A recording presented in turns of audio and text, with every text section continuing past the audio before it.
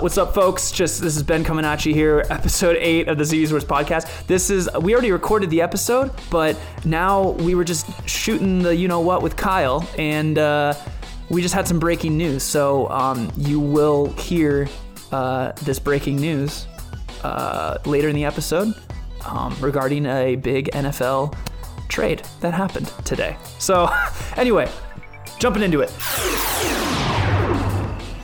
All right, what's going on, guys? We are here for CB Sports Podcast Episode 8, March 12th, 2019. I didn't screw up the date this time, dude. How you doing, Chris? What's going on? Doing good, man. Weather is great out here, and springtime is here, but springtime which I'm happy about. But yeah, man, we got another guest on the show today. Yeah, dude, this is a special episode. This is our now second episode featuring a very special guest. His first time on the CB Sports Podcast, Mr. Kyle Wood. K Wood. What's up, boys? First time, long time. You know what I'm talking about? we appreciate it, man. First time caller, long time listener. I'm really excited to be here, boys. This is gonna be a fun one. This is gonna be good stuff, dude. It's been and now, I mean, this is a great time to have you on because it's been a busy NFL free agency period. I mean, nothing is technically actually like official, I think, right? Until tomorrow, till these things can actually be signed and dined. Yeah, it's like the legal tampering period, I guess is what they call it, and then like the actual league year starts tomorrow at 1 p.m. Pacific, I believe. So yeah, there's potential that things change, but more than likely a lot of these are like officially unofficial, I guess. Exactly. So It's a good thing there aren't very many of them. There are only like 35. That's right. It's a lot of paperwork that's got to be put in order and ready to get signed, right? Who do you guys want to start with? Kyle, do you want to kick it? You want to kick us off here? And who do you want to? Yeah, I want to kick it off with a slightly, not your average one. Everyone wants to talk about Antonio Brown first. I understand that. I want to talk about Deshaun Jackson. Let's talk about Deshaun Jackson, Cal guy, huh? Because I was going to say, because I know you love Deshaun, Chris loves Deshaun, I love Deshaun. Dude, you just sent me that highlight. Back to the Eagles. You just sent me that old highlight. I did, yeah. It was before anything even was said about it, I think. Yeah, which was that highlight of Colquitt, right? Or Polquitt, whatever the hell his name was, from Tennessee, doing the kick, and then Deshaun Jackson did those EA Sports video game moves to return it. It was insane, right. Dude. And I sent it from his Instagram account. I think it was right after the Bucs said they weren't going to have him anymore. I don't know if anything had been announced about him going back to the Eagles, but the Eagles basically got him free, it seems like. It's really, it's Deshaun plus a 2020 7th round going to the Eagles for a 2019 6th round for the Bucs. I mean, for me, that's kind of an easy deal to make. I'd rather have somebody with that deep threat. I understand he's 32 now? But he's still super fast. I mean, yeah. Yeah, I mean, I think, dude, I'm excited to see him go back to the Eagles for sure. As far as the deep threat, I mean, like you said, he's 32, but I don't know, man. The speed is definitely still there for him. I was just looking up, I want to do, a little quick rundown as far as how his stats were and stuff. I think in the 2 years that he was in Tampa, he never went over 800 yards receiving. I mean, part of that, obviously, Tampa had Mike Evans.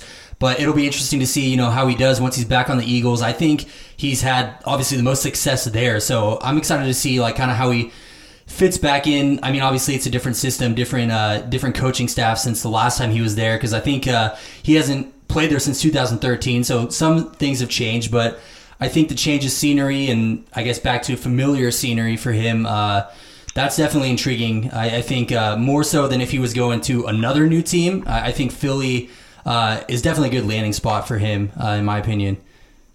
Yeah, I couldn't agree more. I think he seems to be happy with the thing. He's been posting on Twitter and Instagram, whatever. I was stoked he used to be back in Philly. Yeah, I think it would be really exciting to see him streaking down the field in green again. I agree. I agree. That's bad. Wow. Yikes. Wow, I'm off to a bad start. Dude, let's jump. I mean, there's a lot to go over here. Let's jump into another guy. You guys want to, how about really quick one that I thought was kind of funny, Anthony Barr.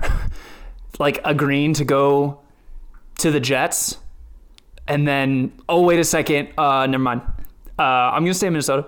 Yeah, punked you. Punked you. Didn't he do that before too? Right. Didn't he spurned the Jets before or something? He did something where he backed out of some deal with them before he signed. I'm not sure about Barr specifically. What it brought to mind for me was Frank Gore, who's someone I'm going to talk about in a little bit. But because Gore did kind of the same thing a few years ago with the Eagles. I think he was supposed to go to the Eagles, and then he ended up backing out, and obviously he ended up going to the Colts. But yeah, Barr. I don't know if it's him that has spurned him before, but it's not the first time that the Jets have kind of got screwed. But I saw a report this morning that was the news kind of, like we said, officially unofficial stuff can change, and this is a perfect example of it. He was reported last night, I think, that he was going to sign with the Jets. And the word kind of got out, he was getting text messages and all that stuff. And I guess he basically said he was physically sick, as the reports rolled out and stuff. I think once it dawned on him that he's like, oh crap, I'm signing with the Jets. What am I doing? Then, he got kind of physically sick and ended up opening up negotiations again with Minnesota.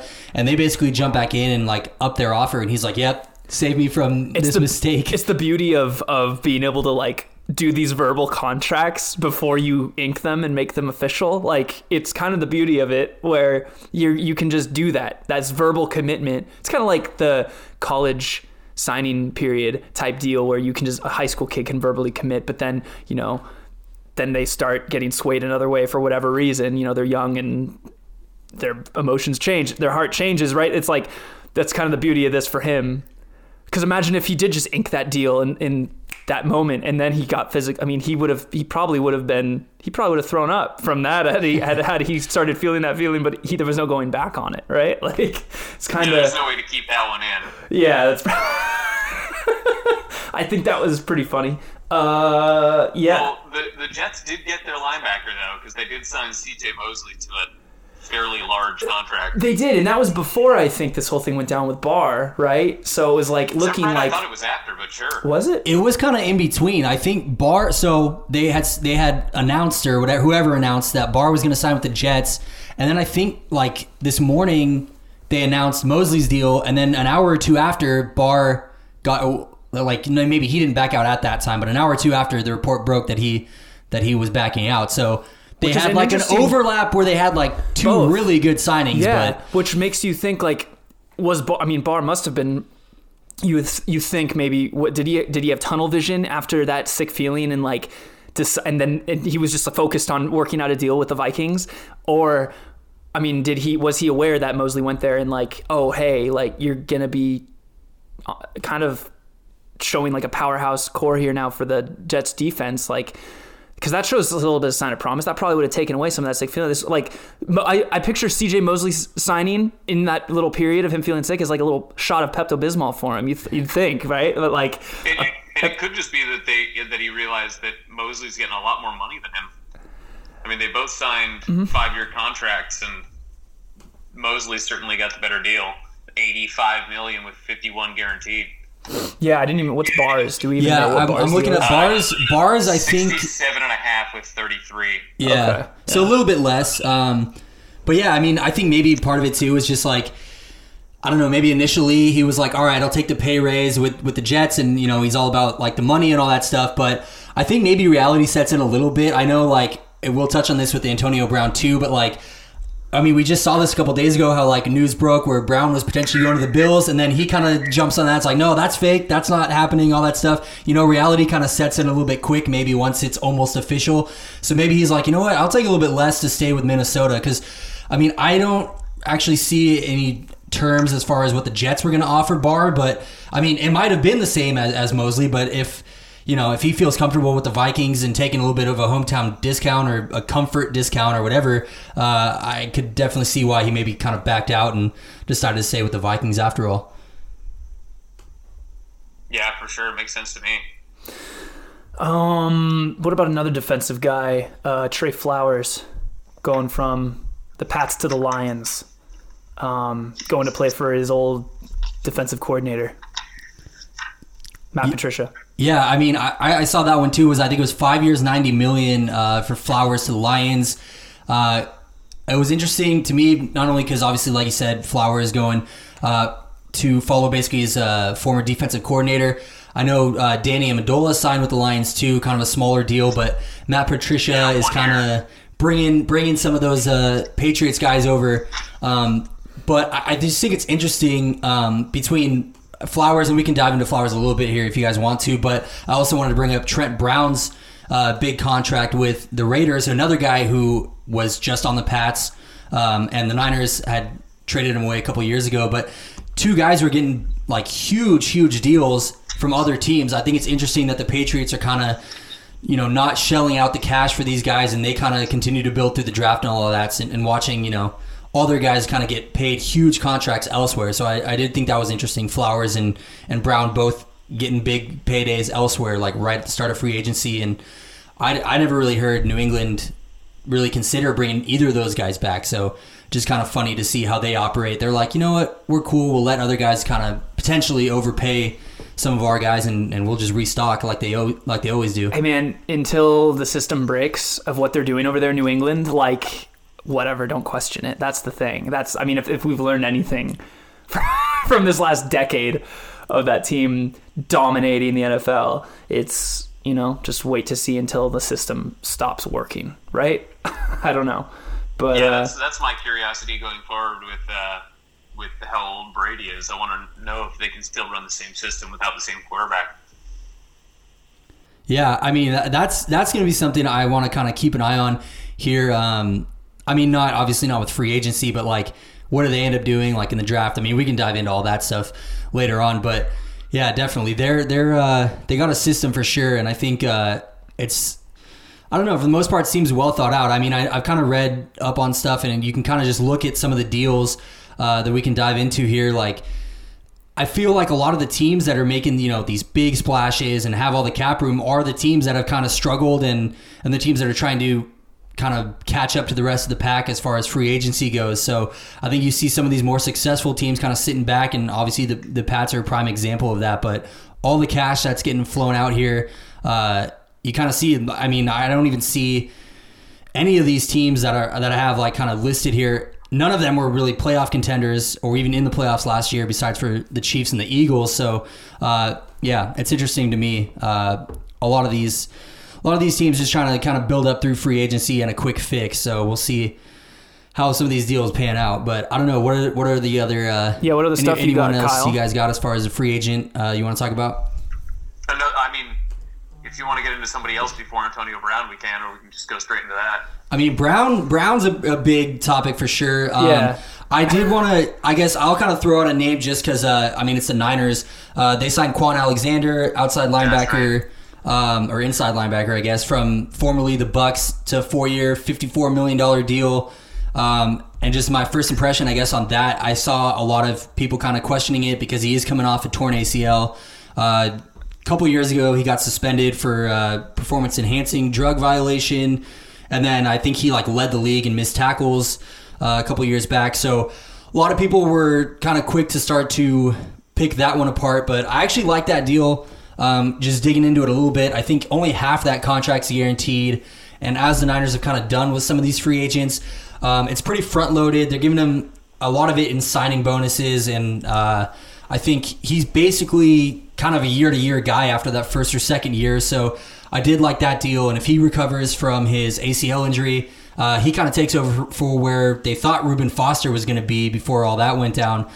So he pairs pretty well with Fred Warner. So I did like that deal. I wanted to touch on that a little bit. I mean, he's not the highest profile name out there, but just from, a 49er fan perspective, I did like them kind of jumping in to at least address one of the issues. I mean, they still got a few other things to take care of, but that was I think a pretty solid signing, mostly low risk and potential for him. I mean, he's been a Pro Bowler in the past, so I like that deal with potential upside for sure.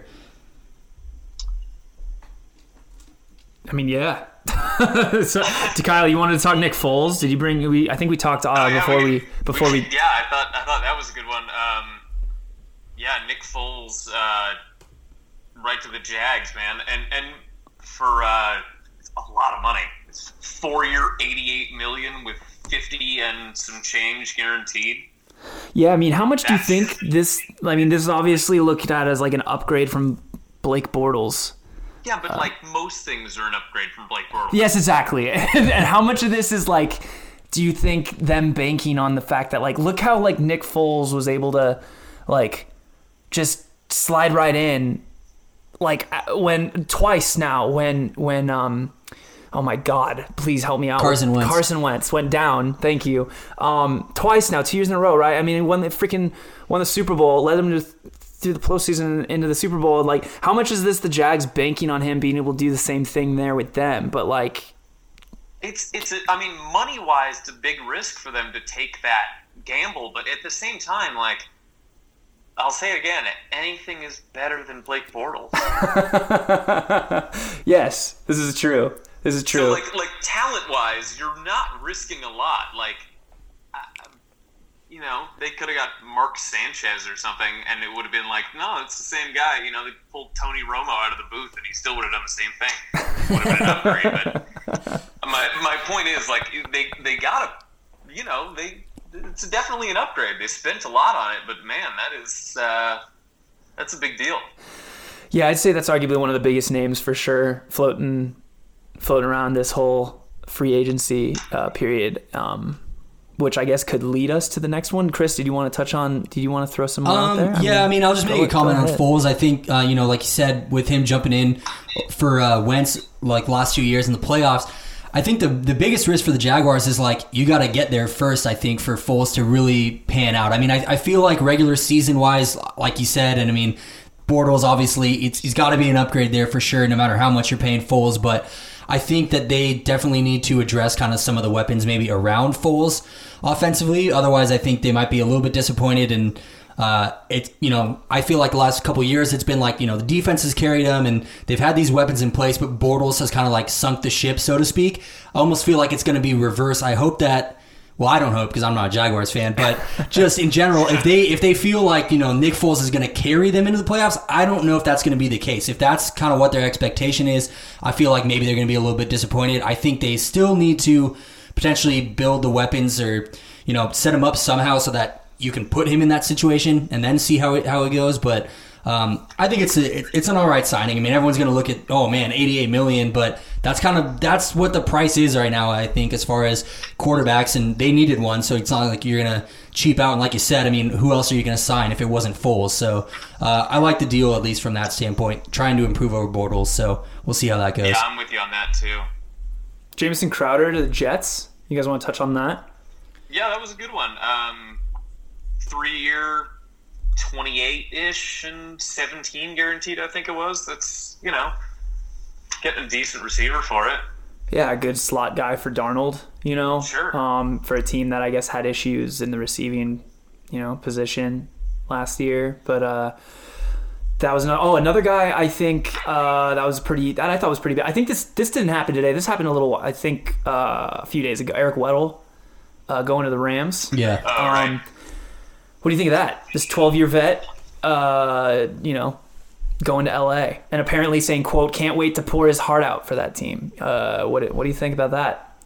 Fellow NFC division rival. Yeah, I mean, dude, I was kind of hoping like maybe the Niners had jumped in on him like real quick, but yeah, I mean, for the Rams, dude, it's like you really needed another defender to add to that, so that kind of, from a Niners perspective, it that kind of sucks. But I mean, dude, I mean, he's I think he's like with 35, 36. So I feel like this is gonna kind of be his last hurrah, so to speak. So yeah, I could definitely see him like going all out and he's joining a contender, obviously a Super Bowl contender. They were just there, so it's a good deal, I think, for him and for the Rams. Obviously, kind of bolster their secondary with a pretty good playmaker. Even at his age, I think he's still one of the top guys out there. Yeah, so he's a veteran presence on I guess you could say a majority younger type of Rams team, right?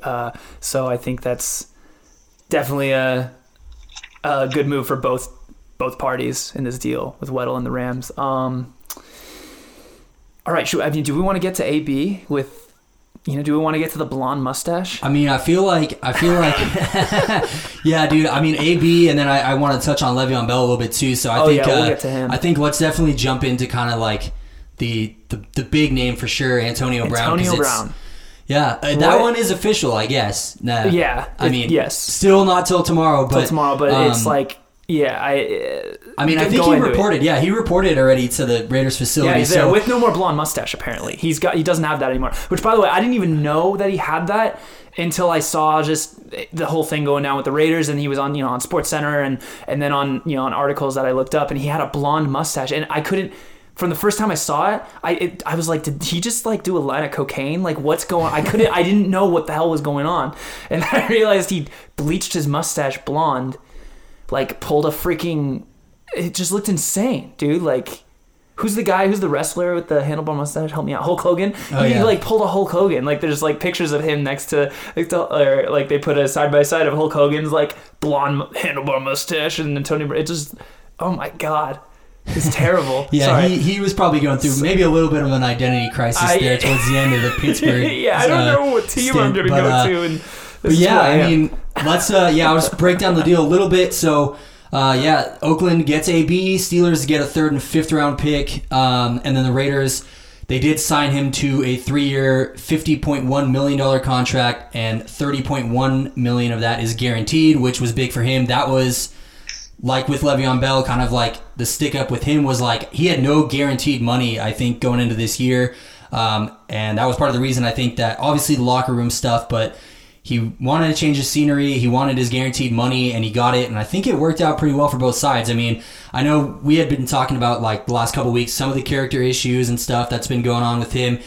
We'll see if some of that was just kind of him being like, you know what, like I want to kind of screw over the Steelers here and I want to make it so that they want to trade me out of here or whatever, but we'll see how that shakes out. But I think just from a talent standpoint, I mean, I don't think the Raiders could have done a lot better as far as adding that receiver. I mean, Amari Cooper was there and they traded him away. But okay. So that was kind of, we'll get into that too, because I kind of have some points to make between, him and Khalil Mack and all that maneuvering that John Gruden's done. But I think on the surface though, I mean, if Antonio Brown still lives up to, what he's been over his career, I think Oakland definitely got a steal, even with all the off-field issues that they've had. Yeah, I've heard this deal be perceived as in both ways, as like, oh my God, like the Raiders got this great deal getting Antonio Brown, and then I've heard other people say like, this is what the hell are they doing? Like, why would they have done this when they had Amari Cooper in their palm of their hand? So I don't know, Kyle, what's your reaction to AB going? Well, I mean, yeah. Certainly, I think that the Raiders got the better side of the deal. You're not getting a ton for him in return in Pittsburgh, except for getting him just off their plate as a nuisance, as they seem to see him. And I don't get that at all. I think he's a fantastic receiver. I mean, I think in this day and age, especially, you're going to have your receiver basically is going to be a diva. You look at OBJ and Mike Evans, and I mean, even Julio to a little bit of an extent. Maybe it's not an entirely fair one, but you kind of take that ego with these guys because they're immensely talented, and I think Antonio Brown certainly fits that bill. And by the way, I like the blonde mustache. Kyle, don't bleach your mustache. Oh God, that'd be hilarious. No, I think they came off well. I think certainly seemed like he wanted to be the number one guy wherever he was going. He seemed to be a little bit upset at Juju kind of taking over his spot there as their number one receiver in Pittsburgh. And I mean, I don't super blame him. Juju's great, but you'd think they'd want to stay with AB as their number one guy. But I mean, either way, the Raiders got rid of one great receiver, got another one in, and but it's almost like they fast forwarded like however many years, man. Like AB is in the back 9 of his career, and he 9 is generous. What?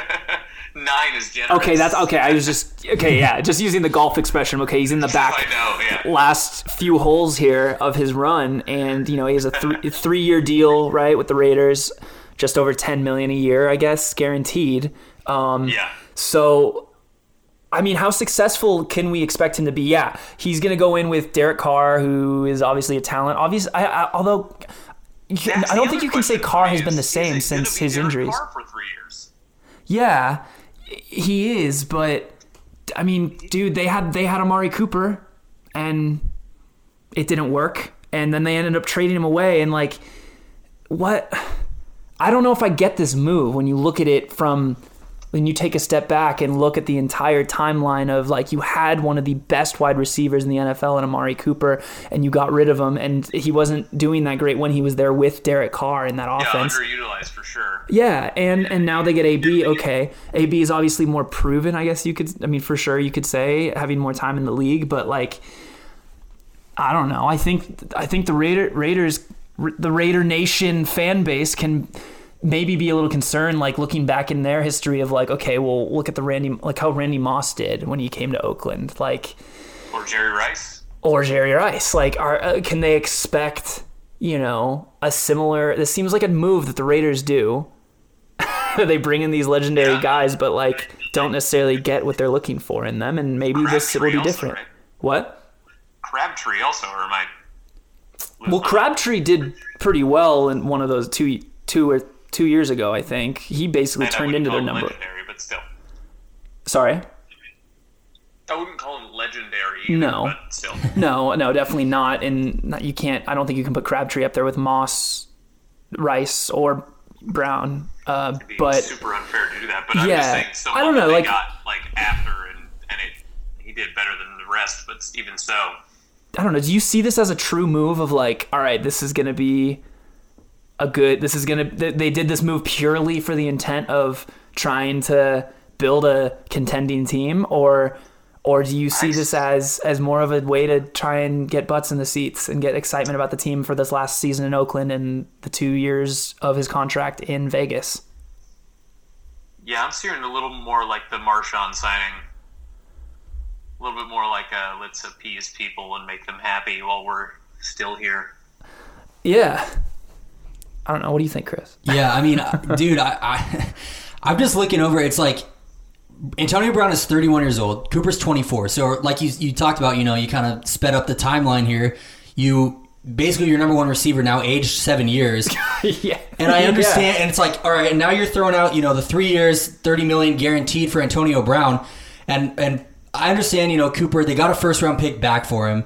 And part of it was, he's going into his final year of his contract. They don't want to pay him, but would they not have been able to sign him for the same 3-year, $30 million deal? And you have a guy that's 7 years younger. I mean, not to take away from what Antonio Brown has done, and we don't want to just, base it just purely on age, but just naturally, Cooper is going to have a longer career, you'd assume, than Brown is, as far as the age difference there. So, to me, it's like, there's obviously two ways to look at it, and some people have kind of been pro Raiders and said, you know what, John Gruden and Mike Mayock, like who is now their new GM, it's like, all right, they're kind of geniuses. Like they traded Cooper away and they got a first round pick, and then they traded only a third and fifth, and they got like an even better number one receiver. Like that was their plan all along. They've been kind of playing the long game here. But then you have other people who are like, no, they've just been like throwing stuff on the wall and seeing if it sticks. They trade away their top receiver and they get a first round pick back, but now they need a receiver, and so they got to go out and trade for an older one. And like even the same thing with Khalil Mack, they traded Mack, got a couple first round picks for him, but now Gruden spent the whole past year talking about how, a guy that can pressure the quarterback is like the key thing in the league, and it's like you just had the best one, and now they got to use one of those first round picks to try to find another one in the draft. So I don't know. To me, it's like, I think it is more of a move where it's like, like you guys have mentioned, it's kind of trying to drum up a little bit of interest in this final season in Oakland. And I mean, obviously Brown is, we'd assume, going with them to Las Vegas now that he's under that 3-year contract. But I don't know. I think the sum of everything, it's like they got a little bit older and maybe they got a little bit better for the next year or two, but I don't know. I feel like the money's all the same. It's going to end up working out the same either way, because Cooper is going to get that kind of deal with Dallas. And I think it doesn't match with what I think the Raiders have done over this last year, which was seeming like to be looking to build a contender for the future, with all these picks that they got and basically just almost like cleaning house and then acquiring all these picks. And now it's like, I don't see Brown matching up with that. Brown is a short-term solution with a 3-year deal and the back three of his game, right? Like not back nine, but like, so it doesn't match. I kind of take the side of like, they're just kind of throwing shit at the wall and seeing what sticks. And like, I mean, we'll see. We'll see how obviously he's a proven talent and no team would necessarily say getting Brown is a bad thing, but I just don't think it matches up with the moves that the Raiders did 5 moves back. You know what I mean? Like, I don't know. I don't get it all in all in the grand scheme of what the hell the Raiders are doing. So, good luck. And I think you are among many people where that's the case. Like, nobody really knows what they're doing. I mean, hopefully they do. Dude, because it's really confusing. It's true. They didn't even know where they were playing until like a couple weeks ago, man. Like, they didn't even know where they're playing. Where they're playing next year.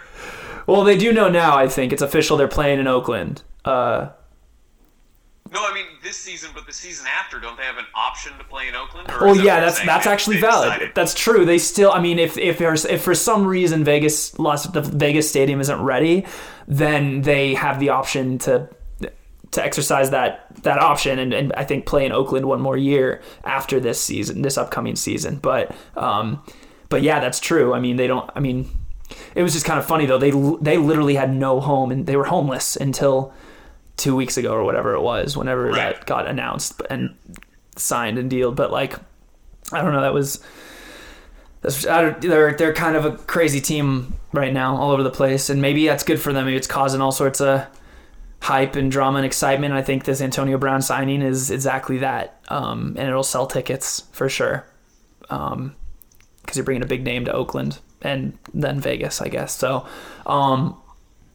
do you want to transition into another wide receiver talk here? Do you want to hit the other Steeler that's no longer a Steeler and going to end up somewhere else? What do we want to go to? Yeah, we can. Sorry, go ahead, Chris. Yeah, no, I was gonna say we can move on to. Well, I'm assuming you're talking about OBJ as far as other receivers. I'm down to talk either one. I think OBJ is probably the more interesting one. I feel like Le'Veon Bell at this point. We can just touch on him real quick. I know that the Jets made an offer to him, and basically they're saying like this offer's on the table for a certain amount of time, and then they're giving him a deadline. And to me, it kind of seems like they are almost like the only players in this game at this point. I haven't seen any other teams that have really had strong interest in him. So it's almost like, they're going to basically have a take it or leave it offer to him.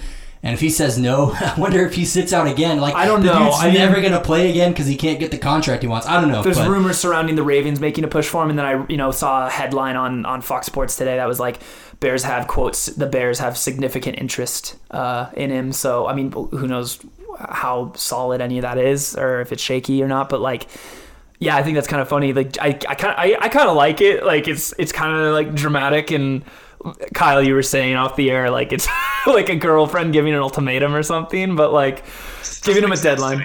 Wait, what? The guy clearly doesn't do well with that kind of thing.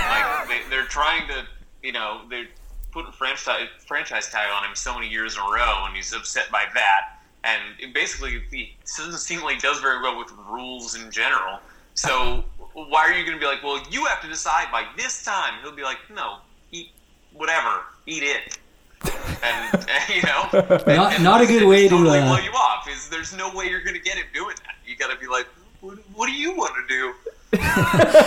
well, no, you hang up first. No, you hang up first. Yeah, and I'm okay with it. I mean, like, the guy's, a very, very good running back. He's a great running back. I'd say, whatever he wants to do, you should let him do. I would, put him in a box, so to say, is kind of a crazy thing to do with a guy with personality like that. Especially, I think, going to a new team, it's like, you're already, like, pissing the guy off because he's like, well, I guess I'm signing here now because I couldn't wait an extra day to decide. So he's already kind of coming in with a little bit of an attitude, I think, as far as the whole deadline thing. So, yeah, he'll be an interesting guy to keep an eye on for sure. But I think we can hop over to the OBJ potential trade here if you guys are down. Yeah, let's do it. Yeah, Kyle, you want to dive into that? Go for it. Whoa, Kyle. Oh, what? I was talking to you. Sorry. Do you want to dive into that? Yeah, I just for me, it's not even just him. It's the entire team of the Giants. Like, are they, looking to trade OBJ, and then who else do you have? Like they got rid of who did they get rid of? Landon Collins. Well, not got rid of, but he was signed by the Redskins. Who's their star safety. And it's kind of like, where do you go from there? Like what are they going to do in terms of their whole team? They've been really, really struggling the last 3 years, I think, with their quarterback problem. And if I was OBJ, I wouldn't want to play with Eli anymore anyway. The guy doesn't seem to be able to make a throw that's worthwhile more than 7 yards out. That's true, dude. I mean, I think that's the kind of thing that just bringing up Manning is like, I just don't understand really what that franchise is doing with, like, they have obviously a devotion to Eli, but like you said, he is bringing down. It's almost like the Nick Foles, Blake Bortles thing. Not that I'm putting Eli in that same talent category with Bortles, but like, you have a star running back already with Barkley. You have a star receiver, and it's like that quarterback is just like bringing your whole offense down. I would agree if OBJ is like, you know what, I want to be able to play with someone that's going to be able to get me the ball, like literally be able to throw me the ball more than 7 yards. But I mean, he has signed his 5-year, $90 million deal. I think it was like last offseason. So he's been paid. So it's not the Antonio Brown situation, but I could kind of see it quickly developing into that. Like if he goes through it another year where he's like, you know what, like I'm not even getting the ball here. Like, what are we doing? So I think the Giants, I don't necessarily know if they have the same incentive to trade him because the contract's not terrible. And I believe he is like 26. So, father time's not really ticking for him quite yet. But at the same time, it's like you said, I mean, if they want to go and really tear this whole thing down, now is probably the time to trade him because you're not going to get, a 3rd and 5th round pick like the Steelers did with Brown. Like they're talking potentially, I mean, the Niners, I saw one of the trade scenarios is moving up to the number 2 pick. So you're still talking about a huge return on investment if they do decide to move him now.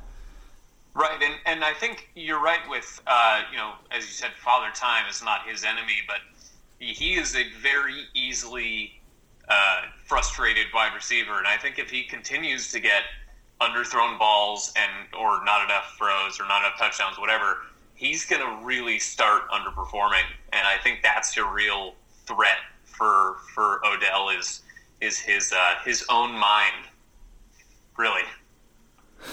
Yeah.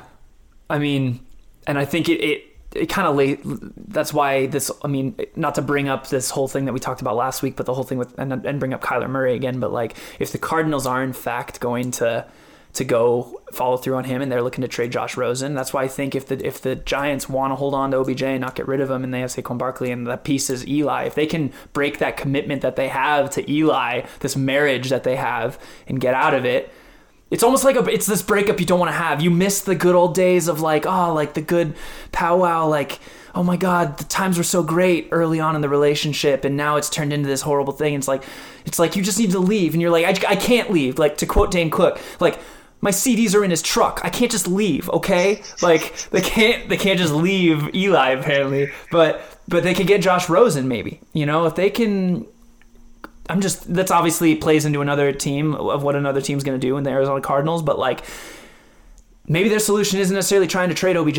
It's trying to replace Eli Manning. And I think it comes down, like this whole conversation with OBJ is like, okay, what are the New York Giants going to do? Like, are they going to stay committed to Manning, or are they going to stay committed to Manning and trade OBJ and try and get something for him, or just keep this, like you said, Kyle, like he's going to hurt himself by underperforming if he's stuck in this rut in New York, like, right? Yeah. And it's funny you're saying like breaking up with Eli. Like they're keeping him like he is Tom Brady or someone like that. It's like they don't want to get rid of him because he's not doing anything now. Why has he been there the last 3 years? Yeah, I think it's because they missed the good old days, and they have hopes that that's going to happen, but it's clearly not happening. So, not even. It hasn't even there hasn't been a glimmer of hope even. Well, I think part of it too. It's almost like I think a couple of years ago, were like out of the playoffs. They sat him for a game. I think it was against the Raiders. They started Geno Smith instead, and he broke for like literally no reason. Eli was fine health wise. I mean, as fine as he can be, but and it was like kind of like they. For an Iron Man. Yeah, exactly. And everyone was, kind of criticizing that because they were like, okay, well, you're basically just sitting him. Why? Just because you're like, oh, we're out of the playoffs, so let's see what Geno Smith can do. But Smith was never going to be their QB of the future, and they had like huge criticism over that from their fan base. I feel like it almost kind of scared them to now where they're like, all right, like we'll keep starting Eli, like even though now it's like, all right, now is probably the time where you can start to move on from him. But they're almost kind of scared of the backlash they're going to get, even though it's like pretty obvious that like now is kind of the time. And I mean, I don't know. Is there any love relationship there with Eli because of the fact that he's a Manning? Is there like a hope that, well, look what Peyton did late in his career, like, but I don't know, just because they're brothers doesn't mean they're the same talent. Like, do you think that's a factor at all? Like, or what the hell's going on? You know what I mean? Like, I don't know. I have no idea why they keep him around. Even so, my only thought is they just can't get rid of him. Yeah, like otherwise you'd have to release him and pay him, and they don't want to do that. That's probably it. I mean, I think also too they don't necessarily have someone right now that's going to step in. So I don't know. I think like in the short term, it's not necessarily that they have to choose OBJ or choose Eli, but it is definitely going to get. You don't want to get to a situation like Antonio Brown where if OBJ is fine with it now. You don't want to, you don't want him to end up tanking his value, a year or two down the line if this becomes a distraction and all that. So I feel like definitely it's the time to strike if they do want to trade him. But I mean, if they keep him, but they don't do anything to address the quarterback position, like in the draft or within the next year or so, there's no way they can be sitting here at the same time next year with the same question where Eli's in place without a backup and OBJ's still there. Like, that's just going to make it even worse. So I feel like they got to address it one way or another. Either build for your future by moving OBJ or, use that number 6 pick that you have to invest in a quarterback so that way you can keep OBJ, but there is, potential beyond Eli on the horizon at least. I think that's investing in your future more so than keeping Eli is keeping OBJ and finding a replacement for Eli. That makes more sense, right? Because you have more of a future with OBJ. But yeah.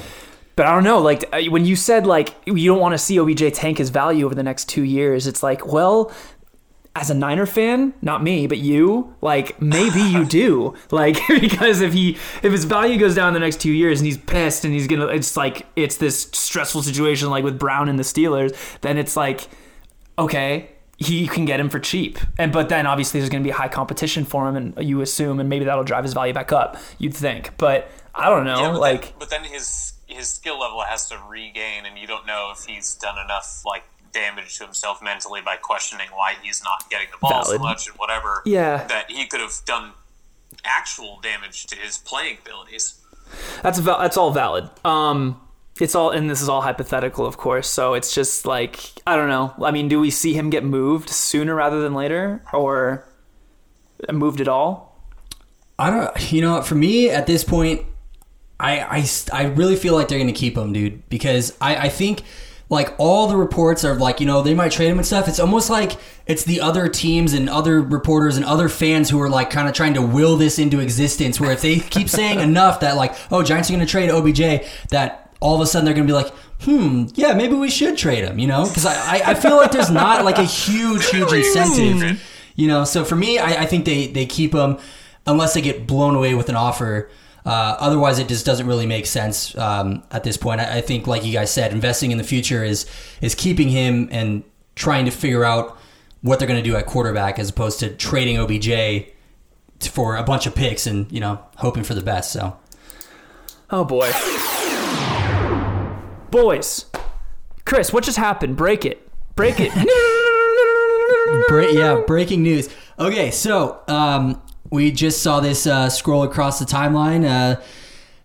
The Giants are trading Odell Beckham Jr. to the Browns, and then I actually just saw the terms as well. The Giants are getting the Browns' first-round pick, which is number 17 overall, and they are also getting Jabril Peppers, and apparently that's it.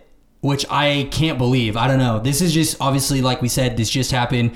So maybe some other details are coming out. But yeah, as far as reports right now, it's the Browns' first rounder and their safety Jabril Peppers for OBJ. So I don't know. I mean, like, this is like literally instant reaction. What do you guys think as far as the return or the timing of it? Or I mean, we just literally wrapped up an episode talking about how, on the fence as far as whether they keep him or not, but obviously they decided not to. Yep.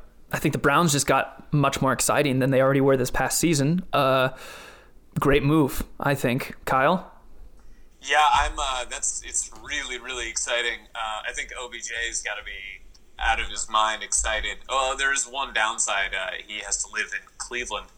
But other than that, he gets to not only play with a young upstart quarterback who really seemed to be, finding himself this past season, and also you get Jarvis Landry as your gunnery mate. Like the dude is a very, very, very good receiver, and not only that, but your best friend. Yeah, he's got to be stoked. That's the coolest thing ever. I'm so excited to watch this now. Like, oh my god. Yeah. Let's throw out a hot take real quick, just because I'm thinking about how the Steelers obviously losing Le'Veon Bell. They trade Antonio Brown. You have the Browns, who are a division rival. They just got OBJ. Who has the better record next year, Steelers or Browns? Oh my God. Just hot take. Go, screw it. Browns. Why not? 100%. Yeah? Oh yeah. I think Browns make the playoffs next year. I love when Kyle gives that reaction. Yeah? Oh yeah. He does. That's the thing you do. I love it. Oh yeah, it is. Oh yeah, it is. Yeah. What about you, huh? Question asker? Yeah, dude. I mean, I want to say Browns too. I want to maybe break the mold and just hold out on the Steelers, but I feel like, dude, Cleveland's going to be exciting to watch for sure. Yeah, dude. I mean, I think the Browns have definitely a shot to take that division now at this point. Man, I mean, it's crazy. I did want to update one thing. I guess the Browns they're also getting a 3rd round pick. The Giants are also getting the Browns' 3rd round pick. So the official deal is the Giants get the Browns' 1st round pick, which is number 17 overall. They get one of the Browns' 3rd round picks, and they get their safety Jabril Peppers for OBJ. So that's the deal. Hot off the presses. Wow. That means they did fill that safety gap that they left with Landon Collins signing with the Redskins. That's a hell of a way to do it. You could have just signed Collins, but yeah. I don't know, man. That's kind of how I feel, but hey, Yeah, I mean. Sterling Shepard, new number 1 receiver for the Giants. For sure. Dude, so I think that's our first actual, legit breaking news on air, kind of. We had the Manny Machado thing broke a little bit before one of our podcasts, but so we just wanted to jump back on and kind of give a little instant analysis here. So that's the beauty of fixing stuff in post, is we get to edit this in, and this will be in, and it'll make our podcast not immediately out of date and keeps it pretty current. So this will probably slide in now right after we just talked about, where's OBJ gonna go? Are the Giants gonna hold on to him, or are they gonna trade him? Now we all sound kind of dumb, but whatever. But it's in there now, so we're good. All right. And I guess from here, you will hear our transition into whatever the hell we transition to next. Well, if we can do a natural segue here, I guess, that, talking about whether or not to trade guys, hold on to them, build for the future, that is a perfect transition to the NBA. And by that, I am referring to LeBron James and the Lakers and what the hell is going on in Southern California. Because Jeff Van Gundy threw out the idea during the Lakers-Celtics game, 2 nights ago or something, that maybe the Lakers, it would be in their best interest to trade LeBron. Now, this has obviously gotten mixed reactions. I think we're going to get mixed reactions between the three of us about whether we think that's, as Stephen A. Smith says, utterly ridiculous, or maybe some of us think, like Colin Cowherd thinks, which is that this should definitely be something that's on the table for the Lakers. So who wants to kick this off with their opinion on whether or not LeBron should be traded by the Lakers? I'm happy to kick it off with that. Kick it off. Yeah, go for it, Kyle. I think maybe the first time in my entire life that I've sided with at least your interpretation of what Stephen A. Smith would say. I think that's ridiculous. Utterly ridiculous. Sorry. There's a guy that does an amazing impression of him. I don't know his name. He's on Instagram. Dude, Bobby, our last guest, was pretty good. I don't know if he did. I think he did some impression, or he just came up with some hypothetical sentence that Stephen A. Smith would say using all these crazy adjectives. Like how he does. He likes to use alliteration too, like it's perfectly preposterous. But anyway, I don't see the merit in getting rid of him. Get rid of everyone else. That's not because what are you going to get for LeBron that's actually going to make this team make the playoffs this year, which nothing is going to. And then they're not making the playoffs this year, and we know that. Right, but who's going to replace him next year? Like, it's just insane. Well, the It doesn't idea... make sense to me at all. Like, get rid of Lonzo and Kuzma, and why is Rajon Rondo there? And, like, all these dudes, like Lance Stevenson. Trade them. Get rid of them, and keep LeBron and keep Brandon Ingram, and those are the only two I think they should keep. Fair. I mean, people are saying they should trade LeBron. Like, Van Gundy, I think, said that if they traded him to the Clippers, and that would clear up cap space, and they have the best shot to get Durant. And, then again, is Durant even leaving? Going back to our last show with with a guest, which with Bobby. Bobby had this whole theory that's like, this is all BS. Durant's not going to leave. He's not going to leave the war. He was convinced that Durant's just holding out. I totally think he is. You do? Yeah. Please elaborate. I don't think he's staying, and I don't blame him for it. I think he'd rather, I think he's got his rings, and now he wants to get. Hey, this is obviously I'm not speaking for the guy, and I don't want him to yell at me if I do. But I think that he is going to go somewhere and be the guy and lead his team. But I question his actual leadership ability. So that's my concern. If they got rid of LeBron and then next year get KD, is like you are losing maybe the best leader we've ever seen in basketball. Yeah, I mean, that's a fair point. I think as far as, keeping LeBron versus not, I feel like if they do move on from him, we had talked, when the whole Anthony Davis thing was going on, if they trade LeBron, then you could say goodbye to Anthony Davis too. I feel like he's never going to come to LA if you're trading LeBron and he's kind of walking into a shit show there. Yeah. So I feel like I don't think they necessarily need to choose, LeBron or some of these other young guys.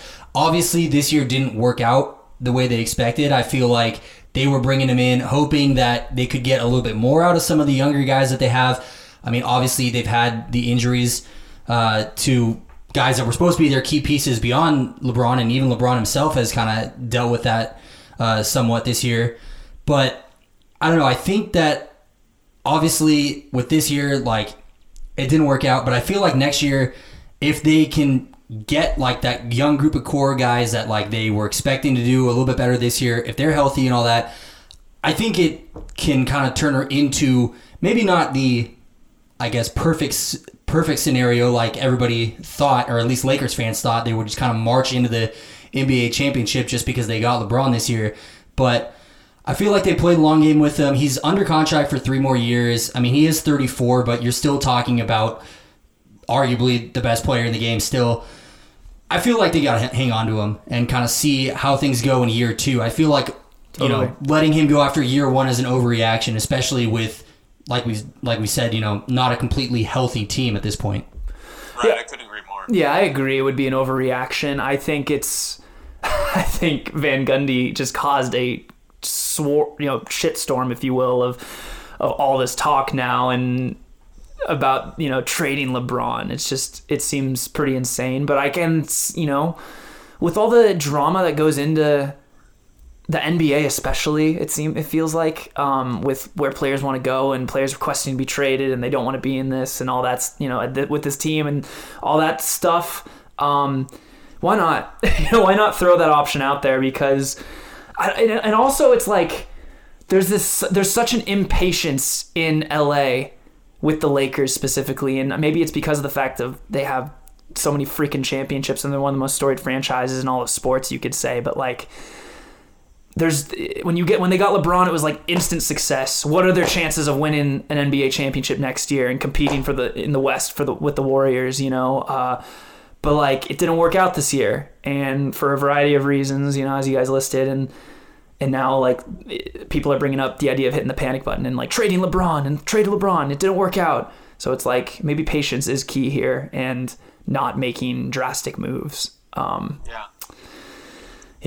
So. But I mean, it is interesting to think about like what could they get if they did trade LeBron? Like they could maybe capitalize, but would that be worth it? Losing who people would consider it, like you said, Kyle, the best leader in basketball, the best person to lead a team. Because if they clear up space for Durant, is Durant the right fit for that role? Doesn't seem like it. And I guess this kind of transitions now into, Kevin Durant, leaders and personalities on teams. See how I'm trying to make the segue here? Whoa. Before you do make that segue, I want to say that one small bright spot for the Lakers, Andre Ingram brought back on a 10-day contract to the Lakers. He is just incredible, and I'm really excited for him, and that's about all I had to say about it. But I just wanted to give him a shout out because he's super cool. Shout out. We need a shout out button. We don't have that. Get that on. We'll get that on the soundboard. We'll get that on the soundboard for the future. Yeah, exactly. We only used it once. Which apparently was something that Noah told us is from a different podcast. So we apologize to that podcast. When we use these shit sucks major ass. Kyle, you know what podcast that's from? Yeah, I do. I believe it's from YKS, Your Kickstarter Sucks. That's right. That's okay. It's a podcast that Noah and my brother both listen to and cool. love very much, and I know that both of them were very excited you used it, whether or not you borrowed it from another podcast. We did, so apologies for ripping off that podcast for one segment of an episode, so please don't send us a bill. So Russell Westbrook got into a heated exchange with a fan yesterday. Yeah. Apparently this Utah Jazz fan made some racist comments, talked about Westbrook's family or something. And, really quick, just touching on that, like, I guess Westbrook was fined $25,000. I just read on the Score, and the Utah fan has now been banned from the Utah Jazz, attending Utah Jazz games for life. So that's good. I watched the interview with the fan afterwards, and it certainly seemed like he was not being truthful about what happened, and I understand we kind of expect Russell Westbrook to be a little heated about most things, but I don't think he would have exaggerated too much about what actually happened unless he thought it was happening like that. And yeah, you talk about Russell Westbrook getting, having kind of a thin skin when it comes to this. Like, this is not the first time Westbrook has interacted with fans, like in Utah. I think in Utah, again, last year he slapped a guy's hand that was asking for a high five or something. I think that was in Utah. I thought he tried to grab the guy's phone. Yeah, I think he slapped a guy's phone out of his hand. He was trying to. Was it his it was his phone. Okay. All right. Well, still, slap something out of a guy's hand. Yeah. In the Denver Nuggets. In Denver, a kid like hit his arm. You remember that when there was like a whistle blown dead? Which is kind of weird. I mean, it's just a little kid. Obviously, it didn't hurt, but I think Russell Westbrook was just kind of looking like, man, really? Even the children are. Even the children? He took that one really well, though. He did. That one I actually really appreciated what he did, because if you watch the video, this kid like smacked him. And first of all, where is your parent stopping you from touching a professional basketball player while you're sitting courtside? Dude, he's a kid sitting with courtside seats, all right? He's not to make assumptions, but I'm going to make an assumption. Maybe a brat, spoiled rich kid who just is... maybe they don't let kids in the absolute courtside seats then. I don't think it's a thing that you should allow somebody with complete, like, running off total impulse like children always do. I don't think you let them be that close. And anyway, he turned around and, like, kind of pat the kid on the leg and like had a little powwow with him, telling him that you can't do stuff like that. I thought that was really, a good move by him, and kind of not yelling at the kid's dad or anything about like, why are you letting him do this? Instead, he brought it up with the kid himself, which was which is definitely showing his Classy leadership side. abilities or maturity, if Yeah. you will.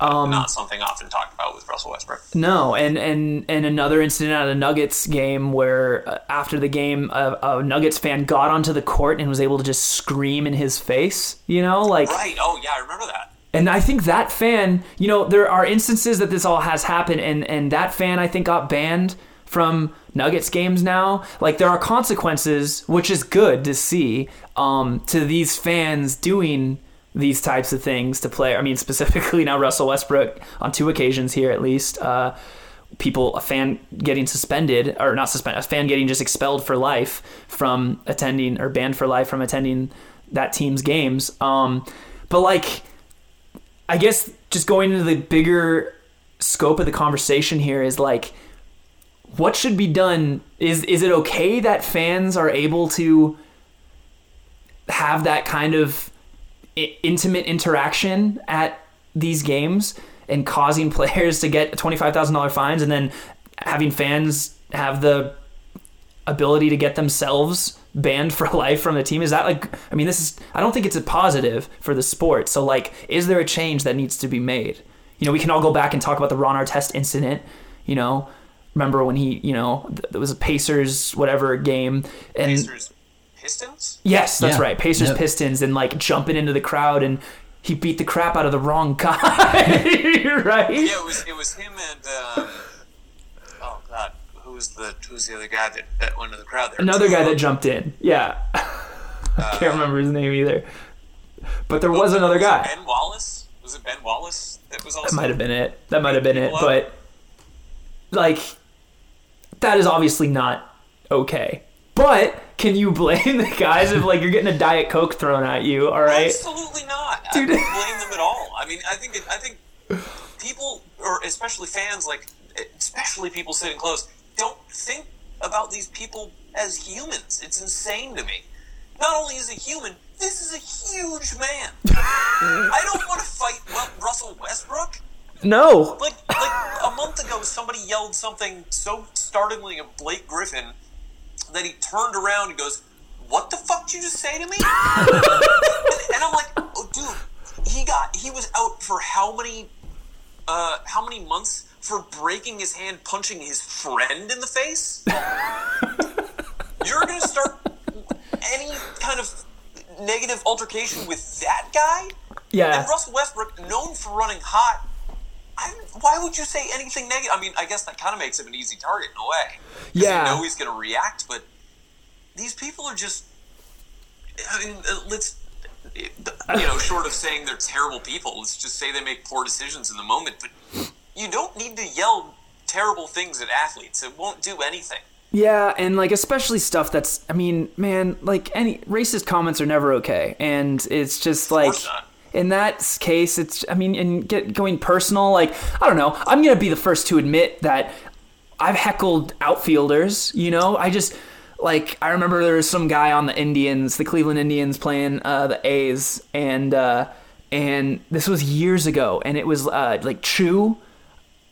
I think it was like Shin-Soo Choo. Yeah. Is that him? Mm-hmm. He was like the right fielder. And I was just, having some beers and just yelling, "Choo!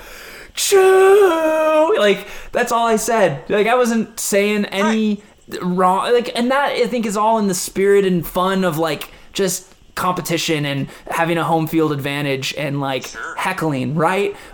Maybe people would even think that's not okay, but saying someone has 2 different socks on, Yeah, man. I just think like there are lines to be drawn when you start making it personal and especially racist, Yeah, like for sure. I feel like, and I want to just bring up like a good point, Kyle, that you said. I think fans sometimes do forget that these athletes are humans. Like we all go to these games. And, none of us have ever thrown a beer at an athlete or said something, like personal, racial, whatever to an athlete, because I think we kind of, we understand that this is entertainment, but at the same time, there's a person on the other side of that line or the court or whatever. And a very big person. Yeah. Well, yeah. And I feel like, especially with these guys that, I think there are certain fans who are literally just going there to kind of get a raise out of someone, whether they're going to claim it's because, oh, I'm trying to, like get a raise out of him to affect his play, whatever, that kind of stuff. Like, there's definitely no room for that. And I feel like, especially with NBA, like the courtside seat and all that stuff, you're basically on the bench at that point. Oh, you know, and I mean, like, MLB, you get pretty close to the dugout, and, you have a chance to interfere with, like, a baseball and all that stuff on, down the foul lines. But NBA, by far, I think, is, like, the most intimate as far as where the seats are in relation to the players. And I think that's no surprise why the NBA is, like, the most consistent sport that we've seen where, like, these, altercations happen and all that stuff. So, I mean, as far as, league image and all that, I don't know what you can do if you're the NBA, because I don't think taking away the courtside seats is going to be a very popular thing. I mean, even though the casual fan's never going to be able to afford that anyway. But my point is that you got to do something, because I don't think it's fair for Westbrook to. I mean, he held his cool in this situation. Like, I think the quote was like, he said, "I'll fuck you up" or whatever to the guy. Yeah. But he didn't actually do it. But that can't be. He did also say he was going to fuck up the dude's wife too.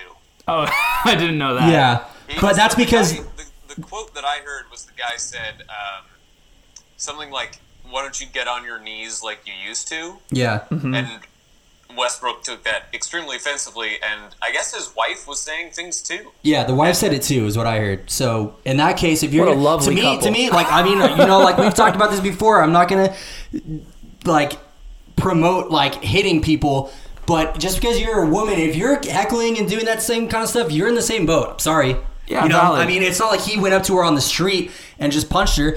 She's putting herself in that same situation. I don't think anyone gets a pass once you're at that point. I mean, yeah, if you're a kid or something, but Westbrook, like we talked about a couple minutes ago, like, he handled that situation very professionally, because he was talking to, a younger kid.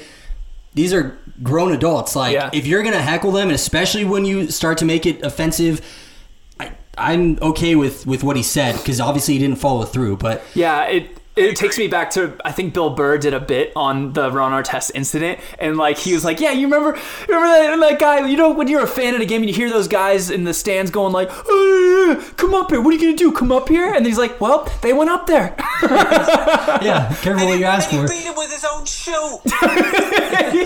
Yeah, you know what I'm talking about. I know exactly what you're talking about. That's hilarious, man. And so it's like, I don't think it's justified ever for a player to, like, professional athletes get paid a ton of money. They need to be able to handle this and take, they need to be able to take some form of verbal abuse from a fan base. It has been happening for years, and it will continue to happen. It's like just become part of the game to get heckled, but to a certain degree, right? Like, right, there needs to be a line. There needs to be a line, obviously, and I think as a freaking society, we should be able. I mean, I think the majority of people know where that line is, but obviously there are idiots that exist, like that Utah couple that said this stuff to Westbrook yesterday, and now they're banned. That lady that yelled at LeBron, the Warriors fan that yelled at LeBron. That's right. Yeah, super out of line. Yeah, it's very out of line, and that was like 2 years ago or 3 years ago or whatever. Yeah.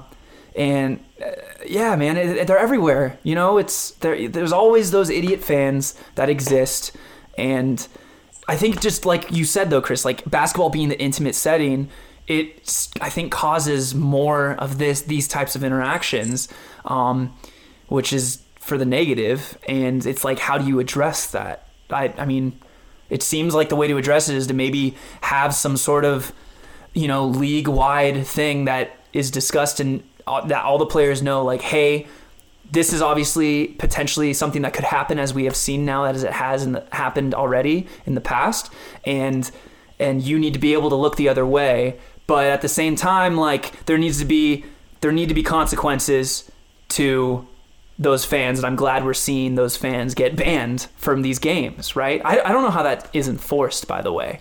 Like, I'm really curious, how do you ban somebody from going to a game ever? Like, for the rest of their life? Like, how does that person not just get a ticket from their friend and walk into the arena?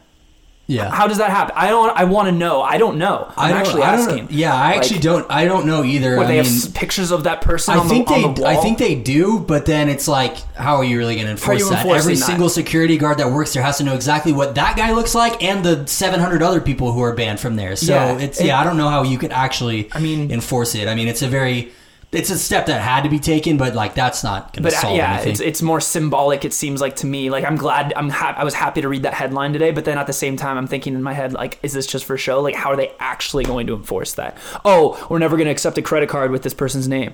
God forbid that person's name is like John Smith or something like super common, and it's like, it's like that'd be hilarious. And then every John Smith is like, oh damn it, like I'm a huge Utah Jazz fan. I want to go see the game.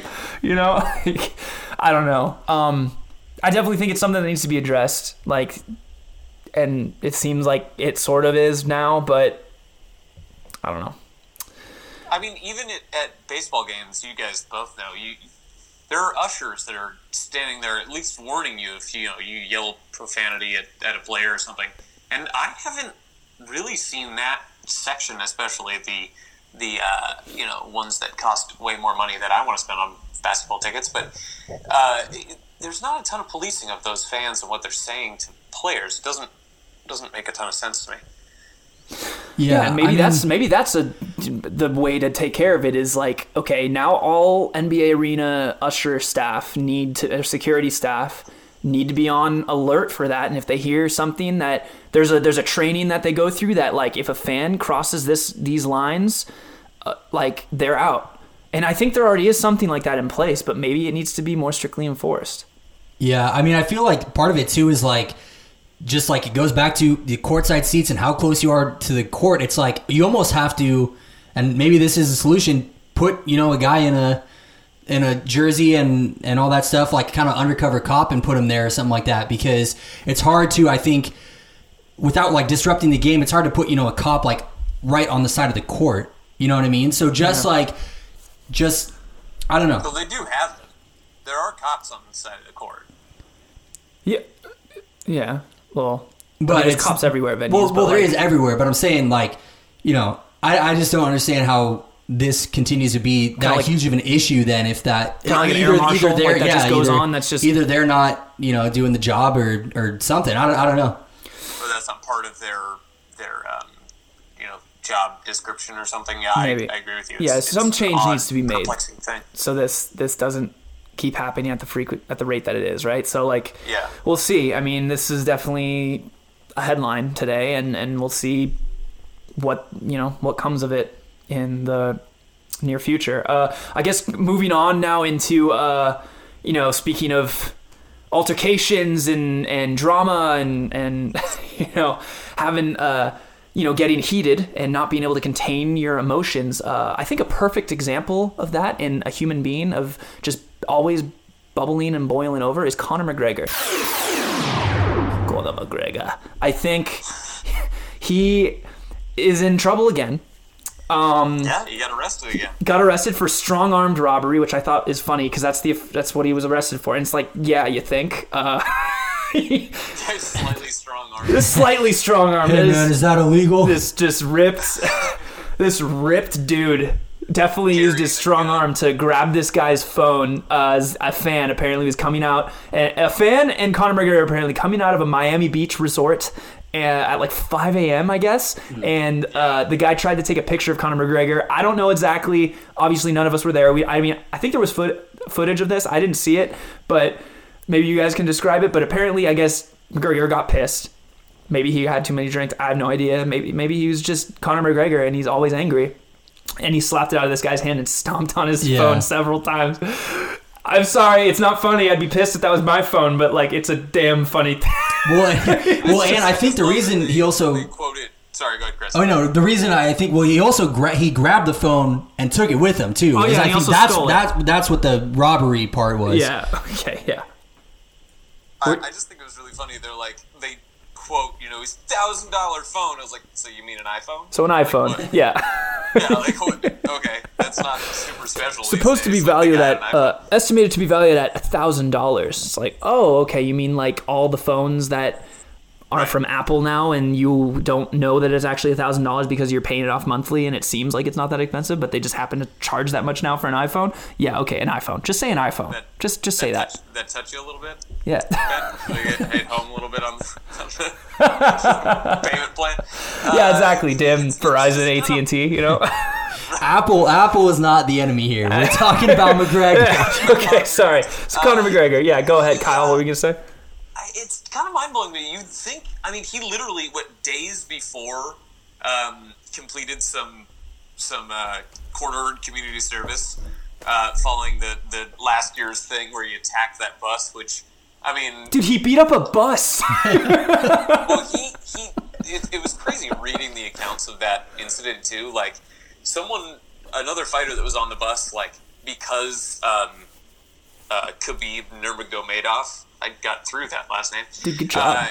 Because he was on there and he's Russian and stuff, people thought it was the Russian mob, like, coming to, like, kill everybody. Like, it was like, people, their accounts were crazy. I mean, Rose Namajunas, who I think she lost recently, but she was the 115-pound women's champ for, I think she defended her belt twice or won. She has, like, or she says she has lasting, like, psychological scarring damage from that attack, and a guy had glass in his eye from it and wasn't able to compete that night. Like, this was a big deal, and you'd think he'd be able to keep his nose clean, but then after that fight with Khabib, he jumped out of he didn't jump out of the cage, but, like, you know, fought somebody else in the cage after the fight, and then this whole thing, it's like, dude, you're gonna be, you know, actually, I just realized, maybe he's trying not to fight. Maybe he's trying to find any reason to not fight in the UFC anymore, but he still wants to be on contract. Yeah, but he's just fighting. Well, he's just finding different ways. He's fighting buses and fighting iPhones, and now so he doesn't have to do that. He's fighting objects iPhones now. Clearly, my question is, knowing all of that, why, as just, you know, a normal person, would then you just go up in his face, knowing he has the anger issues that he has, and just assuming he could take a picture, you know, right in front of his face, and then what was he gonna, like? Was the guy prepared to just, like, fight him on the spot if McGregor snapped and, like, punched the guy? You know what I mean? Like, I don't know. I mean, I'm not saying McGregor, like, isn't in the wrong. Like, you gotta, you know, have a little bit of self-control, but yeah, I mean, it just kind of goes back to what we were just talking about with the Westbrook stuff and all that. Right. Like, people kind of forget that just because these guys are, like, famous athletes, they're also people. Like, maybe you shouldn't just get up in a guy's face and take a picture, or, you know, like, bombard him with, like, these things like, oh, can I get an autograph? All that stuff. It's like, yeah, at certain times it kind of still crosses a line. Yeah, on that point, I think two things I want to make about that. One, somebody like Conor McGregor, I think, with these repeated incidents, and, like, I think just the actual idea of being a UFC fighter, an MMA fighter, like, you have to have a certain, like, some sort of switch in your brain or something going on where you just, like, you're fine with getting beat in the face in a cage. Like, you are beating the crap out of people for a living. That's what you do. That's what you make all your money doing. And it's like, you have to be able to fight like that. It's not like other sports where it's like, all right, I need to be able to look at these guys as an enemy, but I'm going to outplay them in a sport. This is actually physical fighting, beating the crap out of somebody. And I think Conor McGregor is an example of somebody that I don't think has that switch. He is always 120% adrenaline going all the time. Like, anything can snap him. If it's just a picture, you know, by a fan with an iPhone, and then he just beats the crap out of the iPhone and stomps. Like, dude, this guy has an issue, and I think it's like, he is always, like, on the verge of just boiling over. He's a freaking ticking time bomb, basically. I've watched a lot of interviews with him and pre-fight conferences and stuff. And MMA is something I enjoy quite a bit. He's really calculated in the way he answers questions and the way he conducts himself in interviews. I'm almost on the side of, like, what made these instances special? Because he seems almost opposite what you're saying. Like, he seems hyper calculating a lot of the time. So it's almost like when he gets, maybe he's just hyper calculating when he's on camera. I don't get it. He's so confusing. Yeah, it just doesn't make sense why you do this. Especially, you know, you were just doing community service, and you also know someone's gonna be like, Officer Conor McGregor. Yeah, you know the guy who talks funny. He just stole my phone and smashed it. Like, well, like, no one's gonna recognize the guy with a panther tattooed on his neck. You know what the guy looks like, and he's probably running around wherever they are, drinking his own whiskey, talking about it. Well, Yeah, very stringing dues or whatever, some Irish thing, right? So he started, I can't remember what it's called, but he started an Irish whiskey company in the last year. He's slated to fight Donald Cowboy Cerrone next, who is sponsored by Budweiser. And Donald Cerrone reached out to Conor McGregor and said, all right, at the press conference, you bring the whiskey, I'll bring the beer. Oh my God. That's one hilarious. Of the greatest things I've ever heard. Well, the other point I wanted to make though was like you talked about these guys are human, right? Like the you need to be able to. I mean, obviously, and now Conor McGregor is somebody that I think if you're a fan and you want to go up and ask for an autograph, you're going to be very tentative about doing so. You're going to be like, Mr. McGregor, could I, if it was okay, would you sign this piece of paper for me? Would you sign my hat? Then but that's the thing is like, dude, like fans exist. There are an abundance of fans that just put stuff out there to get signed. I went to this event with Nicole before a San Jose Barracuda game this past Saturday, and we got into this like invite only like season ticket sales pitch for the Barracuda, and Yevgeny Nabokov and Mike Ricci, these like legendary Sharks players, were there, and they did this little talking thing, and then they had a little 10-minute sesh where people could go up and ask for an autograph. I'm gonna brag really quick on the air. I got Mike Ricci and Evgeny Nabokov's autograph on this hat that I'm wearing today, and I'm really stoked about it. But the way people were asking about getting autographs, there were people just going up there and just handing them stuff and just putting stuff in front of them, like. And I think there's a point to be made. Like, treat them like a person. Like, don't just sign. Like, there were adults, like grown adult parents doing that. Like, be nice. Like, I know my parents always said when I went to go meet Cal players. Well, sorry? Oh, the people are doing that, and then they're doing it to like sell stuff on eBay too. Yeah, exactly. Yeah, it's stupid. But like, I was raised like my dad always told me like to like, hey, go ask for the autograph. Come on, don't ask him and say please. Like manners, common courtesy, treating people like humans, like people, and yeah, you know, like I went to Ricci and was like, Ricci, man, like I look at you like you're the face of the Sharks. I grew up looking at you as you were the face of hockey for me, and like, you know, just say something to make it like, you know, just make, you know. And then obviously I was like, can I get a signature on the hat? Blah blah. You know, like I think there's a conversation to be had rather than just like. I mean, you know, like not treating him like an autograph machine goes a long way, dude. For sure. I just and maybe and maybe this person is just like, hey McGregor, you know, let's get a picture. And he just puts his phone in his face, and maybe that's what happened. Maybe not. I don't know. Like, I need to watch the footage, I guess. Clearly, I didn't do my research on that front. But, like, there are fans that exist that just don't treat players and athletes like humans, and we've seen this in a variety of ways, as we've already talked about, by saying these horrific things to them and sticking autograph pieces that they want signatures on, like, in front of athletes and expecting that they have an obligation to do so, you know? And I don't know. I think it's wrong. I mean, I think, too, it's like it's easy for us to like kind of quickly go about like, oh, like, well, how come he can't just like be cool about it or whatever? And it's like, if you put yourself in that situation, like, I don't know, how would any of us react if like we can't even go out in public and go 5 minutes without someone trying to take a picture or sign an autograph or whatever. So, I mean, yes, because he's in the spotlight, there is a certain degree of professionalism that he has to have. But like, unless any of us put ourselves in that situation, I mean, it's hard to. I mean, I don't think I would go and punch a guy or anything like that, but it's like, if they get a little bit ticked off, like, I can kind of understand it because, I mean, I'm sure it happens every day for them. Yeah. Right. You know, maybe Conor McGregor is just like, he is calculated and like intelligent and can have a calm side to him, but maybe when he does get pissed off, it's not to like 0 to 50, it's 0 to a freaking 100 million, you know, for him. Maybe he doesn't have that, like, I'm ticked off right now, but I'm just going to try and keep it my cool. No, maybe he's just like... It is right. He sees red at the snap of fingers. Boom. Yeah. When he's pissed off, it's like bull seeing red. Yes. Maybe. I don't know. We'll have to have him on the show and ask him. We'll have Conor McGregor on the show. Well, that's going to do it here for our analysis of Conor McGregor and his psyche.